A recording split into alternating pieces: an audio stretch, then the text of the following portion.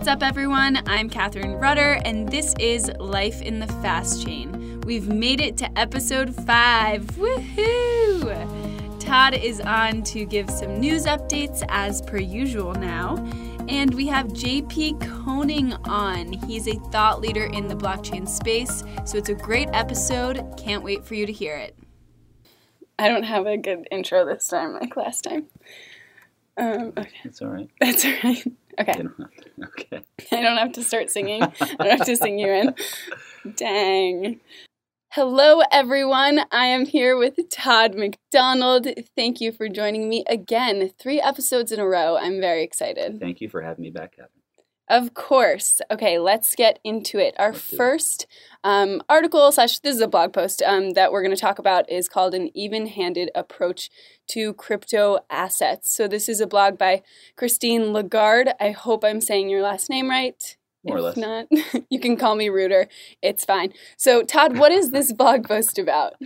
So this was pretty interesting. Maybe more interesting if you take the perspective of looking at what the signals that are coming from the regulatory community are.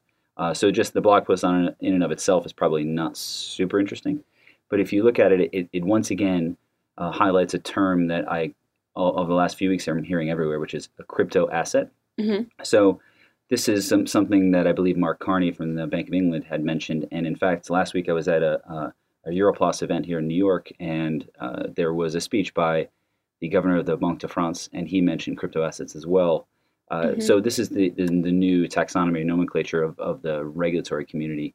We're trying to do 2 things, I think. One is to redefine away from things in the crypto world being a currency, cryptocurrency.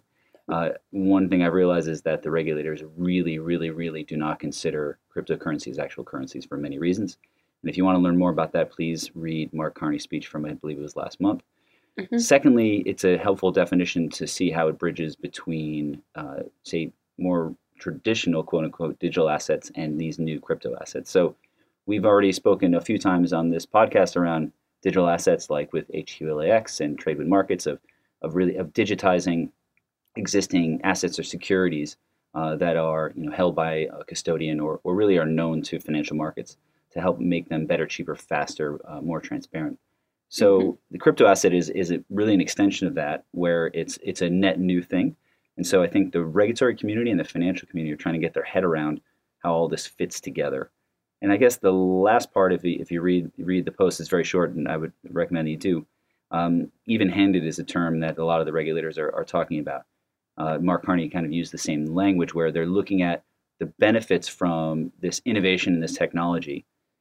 They want to be able to extract that, and we talk about them quite often with smart contracts and faster settlement times, et cetera, versus the risk. And really the risks are probably twofold. One is fraud, which is a little bit less of what the IMF's talking about. And the second, which is much more important, is around stability. So in some ways, the bigger the crypto asset market gets, the more attention it will get from the regulators, because the more chance that it could impact stability going forward. But overall, I think for me, the really interesting part is when the regulators get their teeth in a specific term, I would definitely pay attention. This is how they're trying to define it going forward.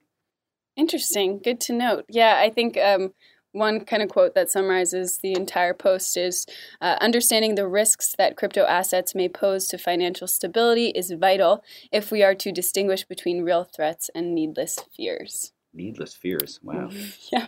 That's that deep. I know it did. Well, moving on, a sidelined Wall Street legend bets on Bitcoin.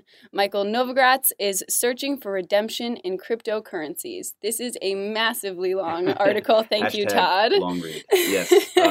So I think everyone should read this because it's really a fun article. It's well written, too. From an English major, it's very well written. Right. So the author's name is Gary Steingartz. Speaking of pronouncing names, I probably got that wrong, but he's a novelist, and he actually has a fantastic memoir, which I read a few years back. I don't think I actually made it to the end, but the beginning was quite good.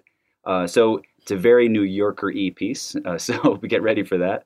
But overall, give it 2 thumbs up. And I've told the story before, but in some ways I owe a debt of gratitude to the New Yorker, and also for these articles being really long, because the way I discovered Bitcoin and blockchain was through a New Yorker article from 2012. Oh, that's interesting. Yeah, so the backstory was kind of like the modern version is everyone using their parents' Netflix and HBO Go accounts.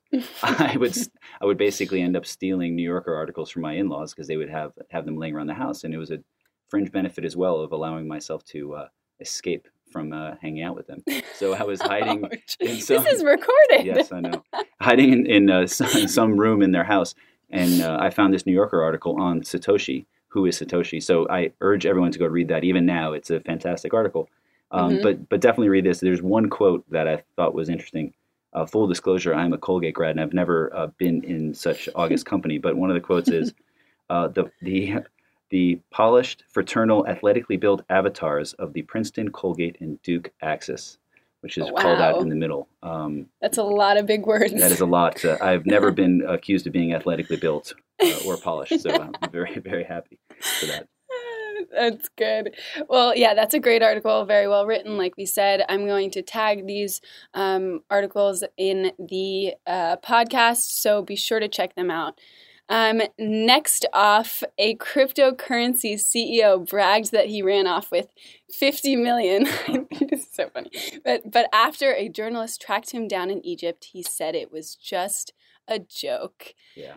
So this article had me laughing my butt off because I thought it was so ridiculous. It's very interesting. So basically, background would be that a German cryptocurrency startup called SaveDroid vanished from the web on Wednesday, leaving behind a South Park meme, which is one of the funnier memes I've ever seen. Yes. And it's gone.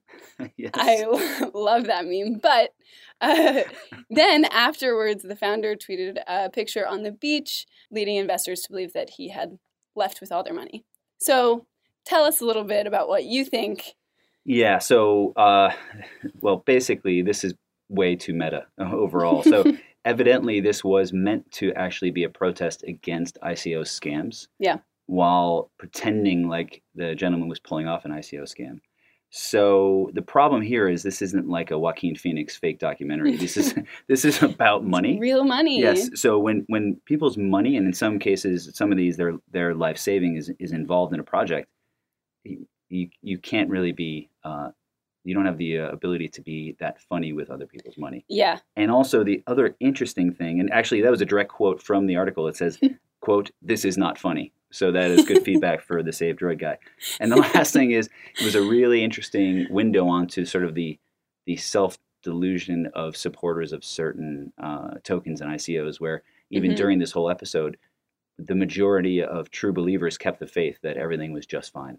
Yeah. Even though it wasn't, but then it was again, and probably getting meta again. Since he tried to pull the stunt, it's probably not fine. Yeah. Right. I feel like, how do you go back to trusting someone that is... This is the last time I trust the SaveDroid guy. Yeah, I thought, I'm trying to find the guy's name. His last name's Celine, I think, who tried to track him down, the reporter. That's a badass reporter. I kind of like that. Tracked him to Egypt. That's a very funny read. So interesting, kind of sad for those investors, but at least it's just a joke. So, moving forward, rappers, Ravens, and Lord of the Rings, the race for dope, in quotes, right, coin names is on. Time to get more serious. Time to get more serious. Yeah, so this article drew my attention because I used to love Lord of the Rings when I was growing up. Fun fact, 3 brothers.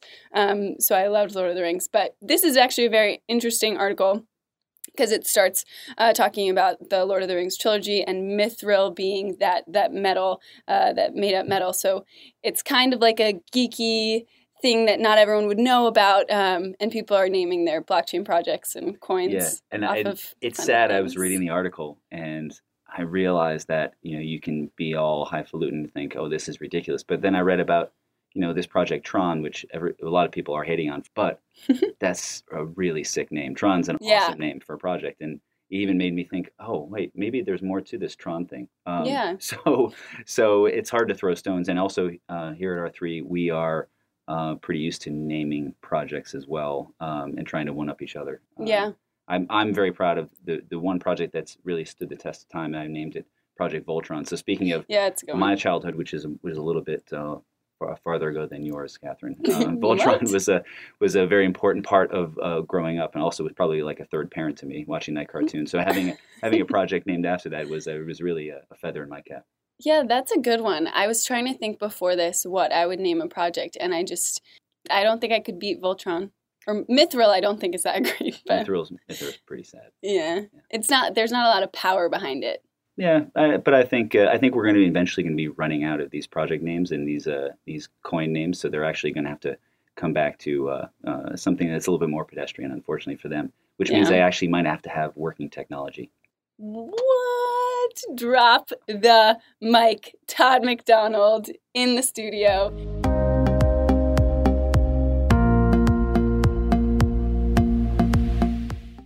I'm here with JP Koning. Thank you so much for joining today. I can't believe we're finally sitting down to record this. Yes, I'm looking forward to it. Great. So let's start with the basics. Can you just tell us a little bit about yourself before I hound you with some questions?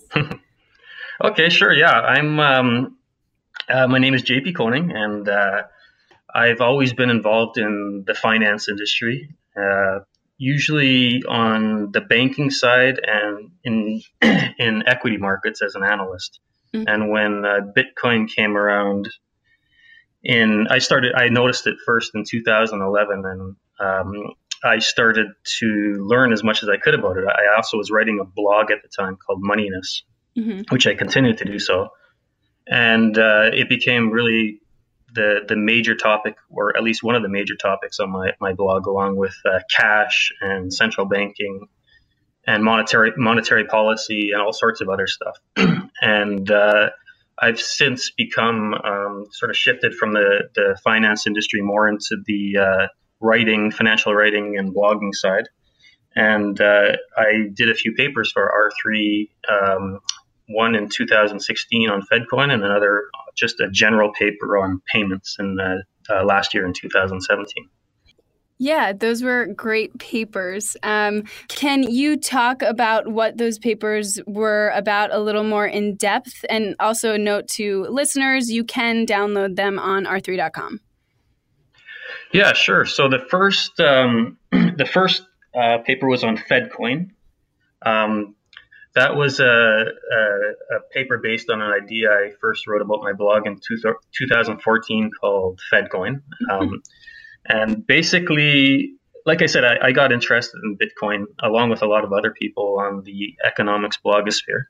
And we sort of all started talking about this idea about stabilizing the value of Bitcoin. The problem with Bitcoin is that it's so volatile that its usage as an actual medium of exchange by the general population is it's just not going to happen. It's just when you have a currency that rises by 50% and that collapses by 75%, it's just way too risky. So the idea was, well, maybe if you had a central bank copy the Bitcoin source code and insert one little tweak, you'd allow the central bank to modify the quantity of tokens outstanding. Everything else would stay the same. Mm-hmm. And it could change the quantity such that the price of these tokens, we call them Fed coins, would stay pegged to that of a $1 US banknote. It could be any central bank, really. We call it Fed coin just because it's kind of catchy. Mm-hmm. So it could be pegged to the value of a Canadian $1 banknote, and in that case, it would be run by the Bank of Canada, the central bank up here in Canada. It could be a Fed coin where it's pegged to a $1 US banknote. And by doing so, you create a very stable cryptocurrency. Yeah. And the idea is, well, if once we stabilize this value, maybe it would become a generally accepted medium of exchange, and then you'd solve one of the major problems with Bitcoin. So that's where FedCoin came from. And the second paper I mentioned was called Evolution in Cash and Payments.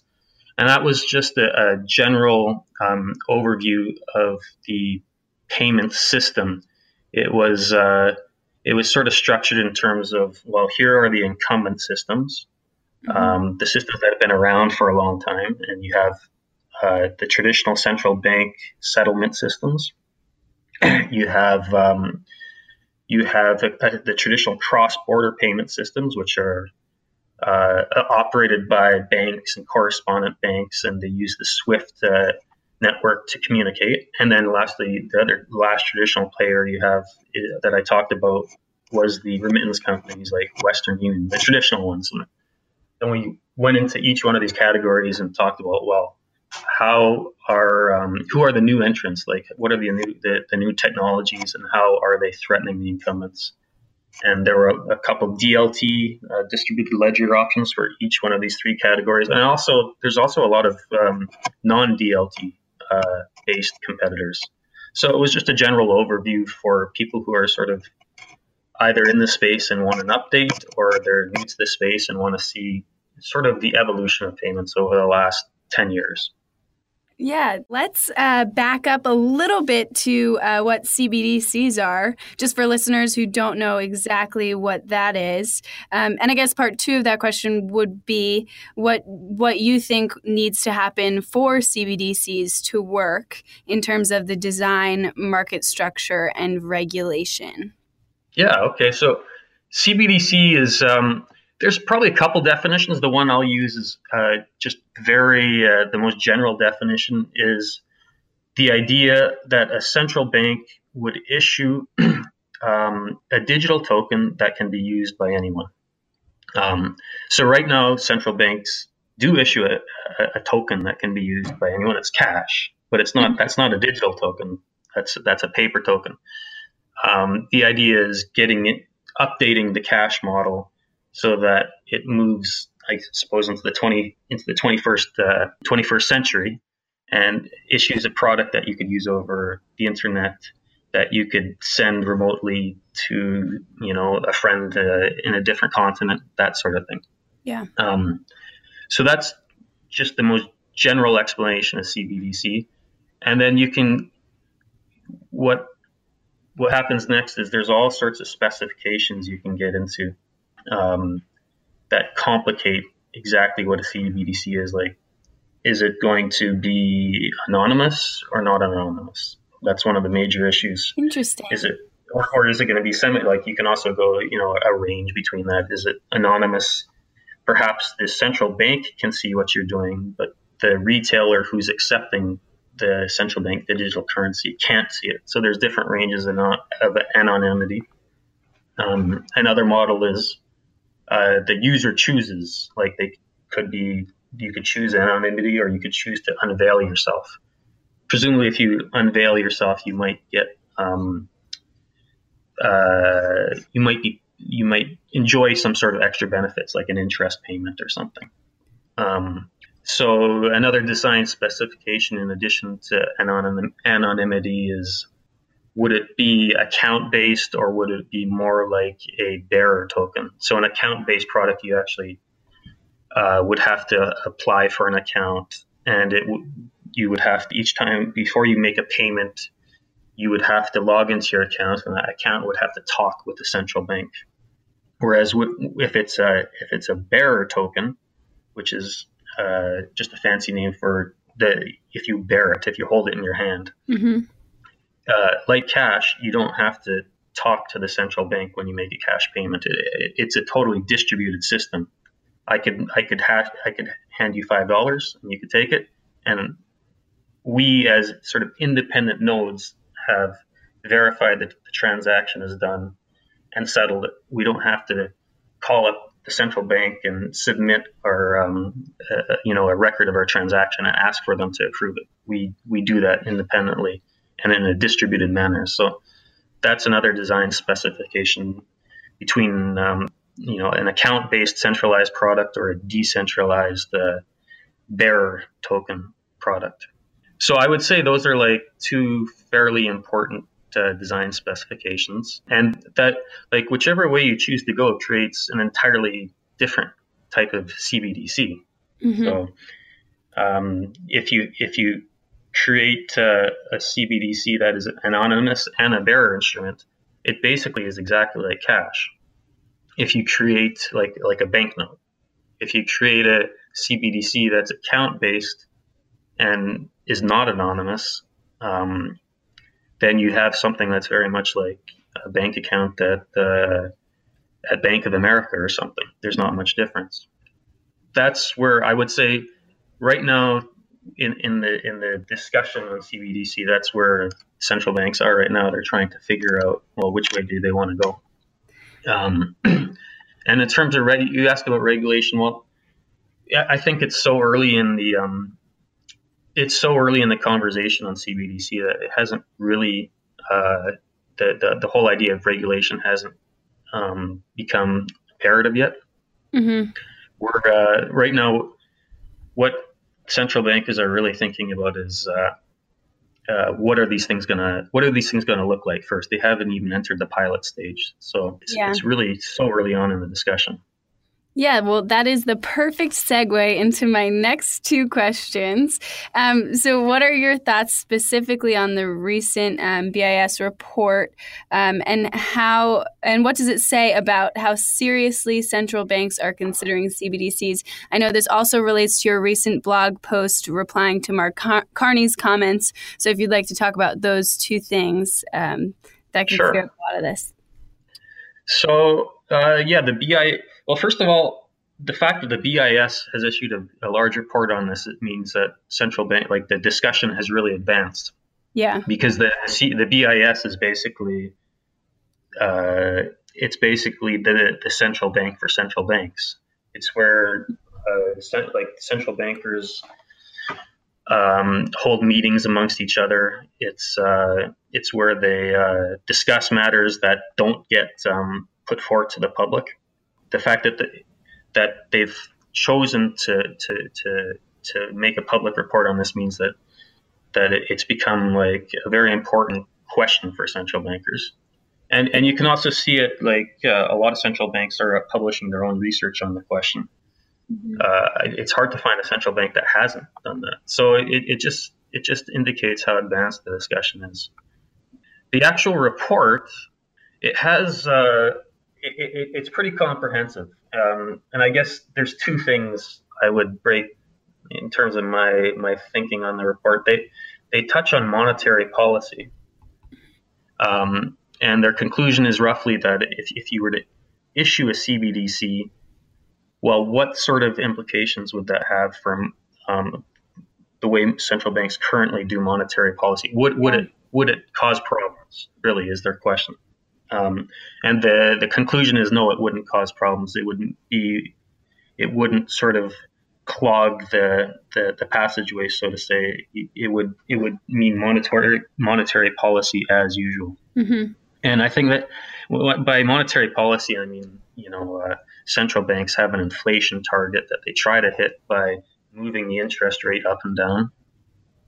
And if you were to take away cash or complement cash with the CBDC, would this prevent central banks from somehow hitting their inflation targets? And so the answer is no, and I pretty much agree with that. And in addition to allowing a central bank to hit its targets, it could actually make the job easier in certain respects. There's this barrier in monetary economics called the zero lower bound. And what that is the idea that a central bank, when there's a financial crisis or some sort of hit to the economy, needs to reduce the interest rate in order to sort of cushion the blow, so to say. And if the interest rate, if it starts out reducing interest rates at, say, and the interest rate is 1%, and it needs to reduce by 3%, well, at some point it hits zero, right? And it would actually have to go into negative territory to accomplish what it needs to do. If it hits 0% and then goes to negative 0.05%, all of a sudden banknotes look like a really, really good investment option because they continue to yield 0%. The banknote neither pays interest nor does it dock you interest. Mm-hmm. So what will happen is they'll further into negative territory that they try to reduce their policy rate in order to hit their targets. The more the population is going to flee into banknotes, in essence, crippling the whole banking sector. Because who wants to hold a bank account when they're being forced to pay, negative 1% when you can hold a banknote and pay 0%? So you get like this huge flight to cash effect, and it cripples central bankers. It prevents them from being able to push the interest rate deep enough into negative territory in order to provide stimulus. So a central bank digital currency, on the other hand, unlike regular cash, could actually have a negative interest rate. It could also have a positive interest rate. Interesting. So if you, it's kind of like, well, I mean, it's hard to imagine your banknote in your pocket paying interest, right? Or having a negative interest rate deduction. But that's what a central bank digital currency would, in essence, allow. Like for the first time, the cash you hold, not in your wallet but on your device, would actually be able to, be interest bearing or have a negative interest rate. Wow. Yeah. I never thought of that. I'm learning so much. I'm telling you, I am literally taking notes as you speak, which I haven't done yet on the podcast, but that's great. So I guess also touching on that, you did write this blog post recently critiquing the Carney critique of central bank digital currency. I know they're interconnected. Is there anything you'd like to touch on there? Yeah. So the Mark Carney critique is similar to the second aspect of the BIS report. They're really the same thing. Mark Carney is actually really he's does a lot of he's really high up in the BIS. There's a hierarchy of central bankers involved in the BIS, and he's very high in that hierarchy. So in a sense, their opinions are quite interlinked. So the BIS, one worry they have of central bank digital currencies is that they will, in essence, cannibalize the existing banking system. And that's something that Mark Carney has talked about several times. And the idea is, if you create this new digital currency, all of a sudden, everyone who has a bank account might just shut down their bank account and take out all their deposits and buy this central bank digital currency. And banks are important because they are what link lenders and borrowers. The deposit, they depend on these deposits in order to fund their lending operations. So if you suddenly have everyone fleeing deposits, banks won't be able to lend as much. And this is called disintermediation. It's a fancy word for just meaning, banks will no longer be relevant or as relevant as they were in the past. And instead, people will be holding a lot more currency issued by central banks. So that's the Carney worry, is that all of a sudden banks will be irrelevant, and the worry is even more heightened in case of a financial crisis or some sort of panic. Like if you're worried and you want to withdraw your money from your bank, you actually have to physically walk there. You might have to stand in a lineup. You're going to have to hit some buttons. You're going to have to wait for the thing to process, and then you'll get your cash. Whereas with a CBDC, you could literally be sitting on your couch or, doing the dishes, and all of a sudden you might have this whim to take out some digital currency, and you could literally do it with a click of a button. Wow. So the worry is that when there's some sort of crisis, the ease of taking out a digital currency relative to the difficulties of taking out cash will render the banking system much more susceptible to runs and that sort of thing. So that's the worry. And then the blog post, like I don't really buy these worries, because in essence, I think what people value in a bank deposit is not just having balances on hand to make payments. They also value the ongoing relationship, which involves all sorts of things. Like you can get loans from your bank, you can get foreign exchange, you can get safety deposit boxes, you can get all sorts of things. Plus, you get a lot of fraud protection. If someone steals your money, you can get it reversal, right? So you have all these extra ongoing connections and services provided with a bank. Whereas with a currency, it's like a one-use product. It's sort of like a disposable diaper versus a diaper that you would keep, or sort of like a subscription versus just buying a magazine once. I like your first example better. sometimes you don't want the ongoing relationship with something. You just want to throw it away, right? Yeah. So with cash, it's nice because the second you spend it, you no longer have any connection to anything. You don't have to worry about the issuer coming after you for some reason. You don't have to worry about the person you bought something from having a record, like being able to link you to it. So it's actually a service that a lot of people like. So the upshot is people already have their preferences with respect to having an account or cash, and they like features of each. So if you introduce a new kind of cash, a new sort of disposable currency, a one-time currency, and it's a little better because it's digital, people probably aren't going to suddenly shift from their existing account-based product to a cash-based product because they really do like that account-based product. Yeah. All they'll do is they'll hopefully move from their existing cash-based product into the upgraded cash-based product. So the upshot is that this sort of what Carney and the BIS worry about, this disintermediation, probably I'm not so worried about it. And I think really what's going to happen is you just have people moving from cash, one type of cash, into the other type of cash. Okay, so then on that kind of note, would you say that CBDCs would complement and coexist with cash, or do you think in the long run that it will eventually replace cash, like physical cash? Yeah, that's a good question. I'm really reticent to answer that exactly because I saw there's this survey taken by the Bank of Finland, that's Finland's central bank, back in 1999, and they asked a bunch of people involved in the payments industry, like, well, do you think e-currency, they called it e-money back then, not CBDC, but they said e-money, do you think it's going to replace cash? And about 75% of them said yes, or at least partly yes. And then the next question was, when is it going to replace cash? And the biggest, not the majority, but the largest chunk of answers said before 2015. And so you look at it's 2018 and cash is still thriving, right? Yeah. So I'm kind of wary about exactly giving any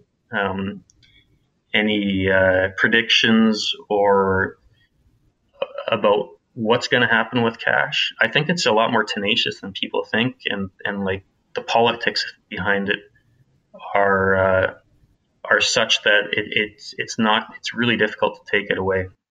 People really like cash, so I think it's probably going to last longer than people think. Whatever the consensus is, maybe I'll go a little higher than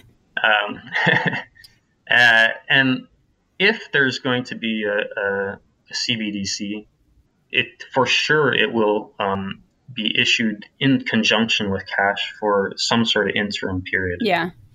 Because central bankers, they're very conservative, and the last thing they would want to do is cause some sort of abrupt or sudden shift.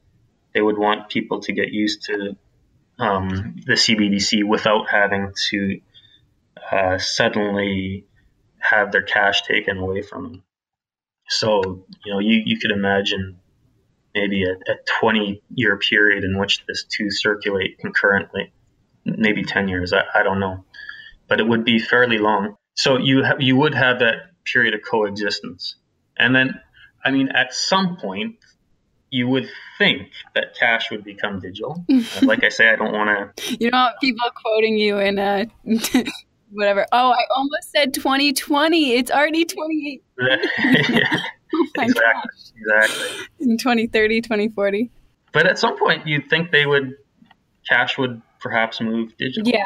Purely. So I can't see that not happening. Yeah, well, a specific BIS recent report that Kevin from the research team brought to my attention is that it showed that the amount of physical cash is actually increasing globally in many countries due to a combination of economic growth and inflation.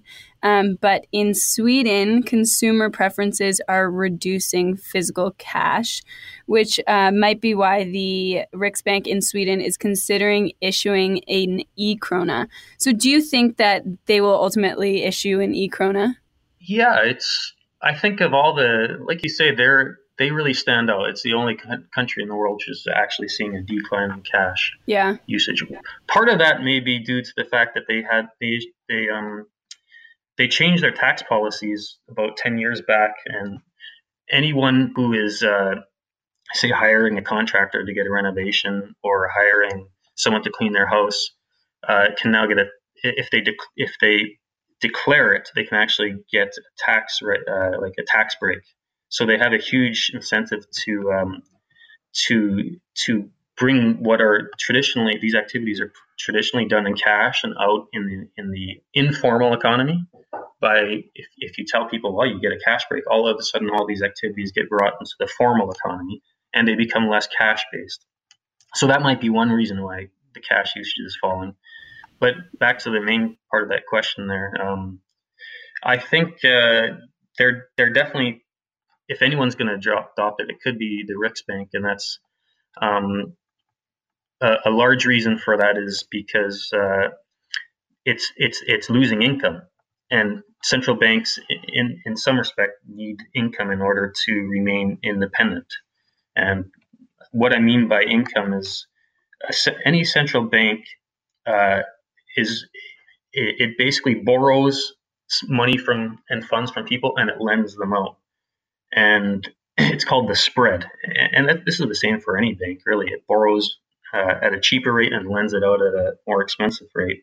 In the case of a central bank, it borrows what it borrows is by issuing banknotes, and the public, by holding banknotes, is essentially lending to the central bank. And then the central bank in turn gets to buy assets with those on which it earns a return. So the spread is the difference between the 0% it pays on a banknote versus the, say, 3 or 4% that it earns on an asset. So it's a really big spread. Very few people can borrow at 0%. Yeah. It's a great business to be in, but they have a monopoly on that. And because that spread between the 0% banknote that they issue and the, say, 4 or 5% asset that they own in their vault is so big, central banks earn a lot of income, profits.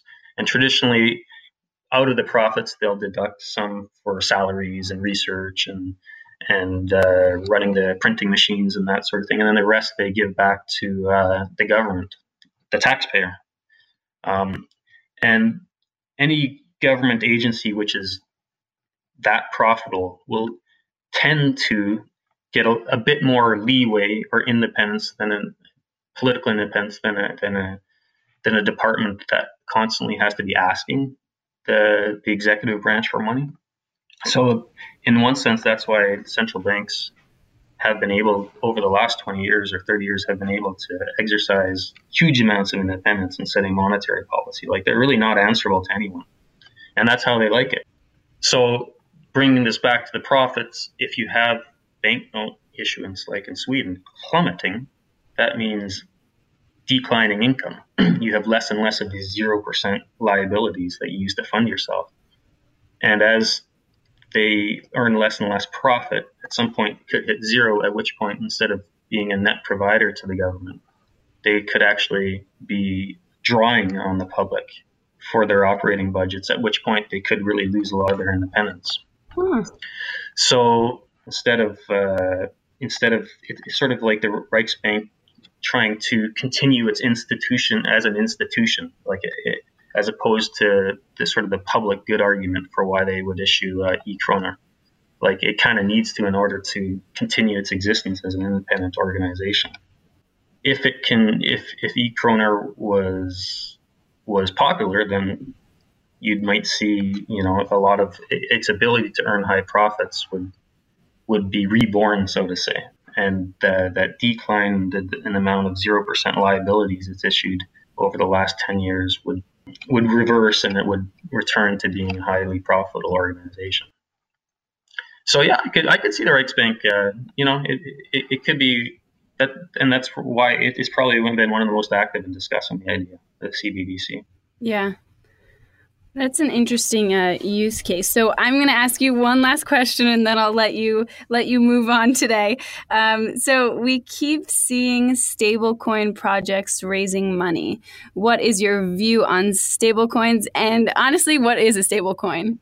All right. Yeah, that's a good question. So a stablecoin is basically the idea is if you could create a Bitcoin and stabilize it like a Fed coin, but without, unlike a Fed coin, you don't have a central issuer stabilizing it.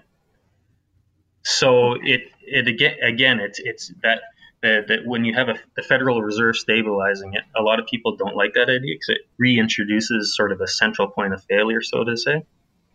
The idea behind a stablecoin is you don't have the actual Federal Reserve stabilizing it. You would have some sort of mechanism, like some sort of digital online distributed mechanism that keeps it steady. Okay. So, and it would be pegged to, say, the US dollar. You could peg it to any sort of thing, but it would be pegged maybe to gold or euros. But that's when they say stable. The stable aspect is it's that this decentralized mechanism for keeping the unit pegged. Let me see. It's tough to say because there's also all sorts of other kinds of stable coins. So the type of stable coin I'm talking about is the distributed one, but there's also centralized stable coins like Tether and that sort of thing. So I think Tether is pretty much more like it reintroduces this central point of failure because you have an organization with an address that holds a reserve of dollars in its vaults, and that's what it uses to stabilize the stable coin. So that's one kind of stable coin. You also have the ones which I was trying to explain before, which use this distributed mechanism for stabilizing the stable coin. And that takes out that central point of failure, which Tether has, which FedCoin has. And it could be, I guess, the perfect, and I'm using this with quotation marks, the perfect kind of digital currency in some respects. That makes sense. I guess I could have inferred the stablecoin name, but I never know in this world. That does make sense to me why it would be called stablecoin. Yeah, and it's like, they are issuing, they're raising, you hear about these projects all the time, and they're raising a lot of money. And it's really because if you could create a stable currency for the same reason creating a Fed coin, then it might actually become popular as a medium of exchange. You might actually, instead of being used, Bitcoin I think is largely used as a medium for speculation. Yeah. If you had something that was pegged to the dollar, you could use it for buying, your groceries or paying your rent or that sort of thing. It could actually become widely usable. So I guess it all depends on the mechanisms for securing the stability of the coin are really they're still quite undeveloped. About a month ago, one of the stable coins, Nubits, failed for the second time. Like it lost its peg. It collapsed. It's pegged to the US dollar, and it collapsed from $1 down to about 40 cents or something. Yeah, for the second time, right? So they're still they're really undeveloped, and I think they're really interesting. But I'm still sort of on the fence if they work. Okay, well, JP, thank you so much. This is all so interesting. Yeah, no problem, Catherine. Okay, so to learn more, everyone, be sure to check out papers that JP has written. He also has a blog, which I will put in the information of this episode. Where else can everyone follow you? On Twitter at JP_cloning. On Twitter, I have a discussion board if anyone ever wants to ask random questions, which is linked to from my blog, and of course on the blog Moneyness. I'm pretty active. I post 5 or 6 times a month. So perfect. Now I'm going to end up spamming you for come back on the podcast. Yeah, no problem. Maybe once we find out if these stable coins work or not. Yes, perfect. Okay, thank you so much again. All right, thanks, Catherine. Thank you for listening to this episode of Life in the Fast Chain. We appreciate the support the podcast has gotten so far, and we can't wait to continue on this momentum of amazing guests in the future. We have a bunch of interviews lined up for you guys, so be sure to subscribe on your favorite podcast app and rate it, like it, love it, share it with your mom, share it with your brother, share it with everyone.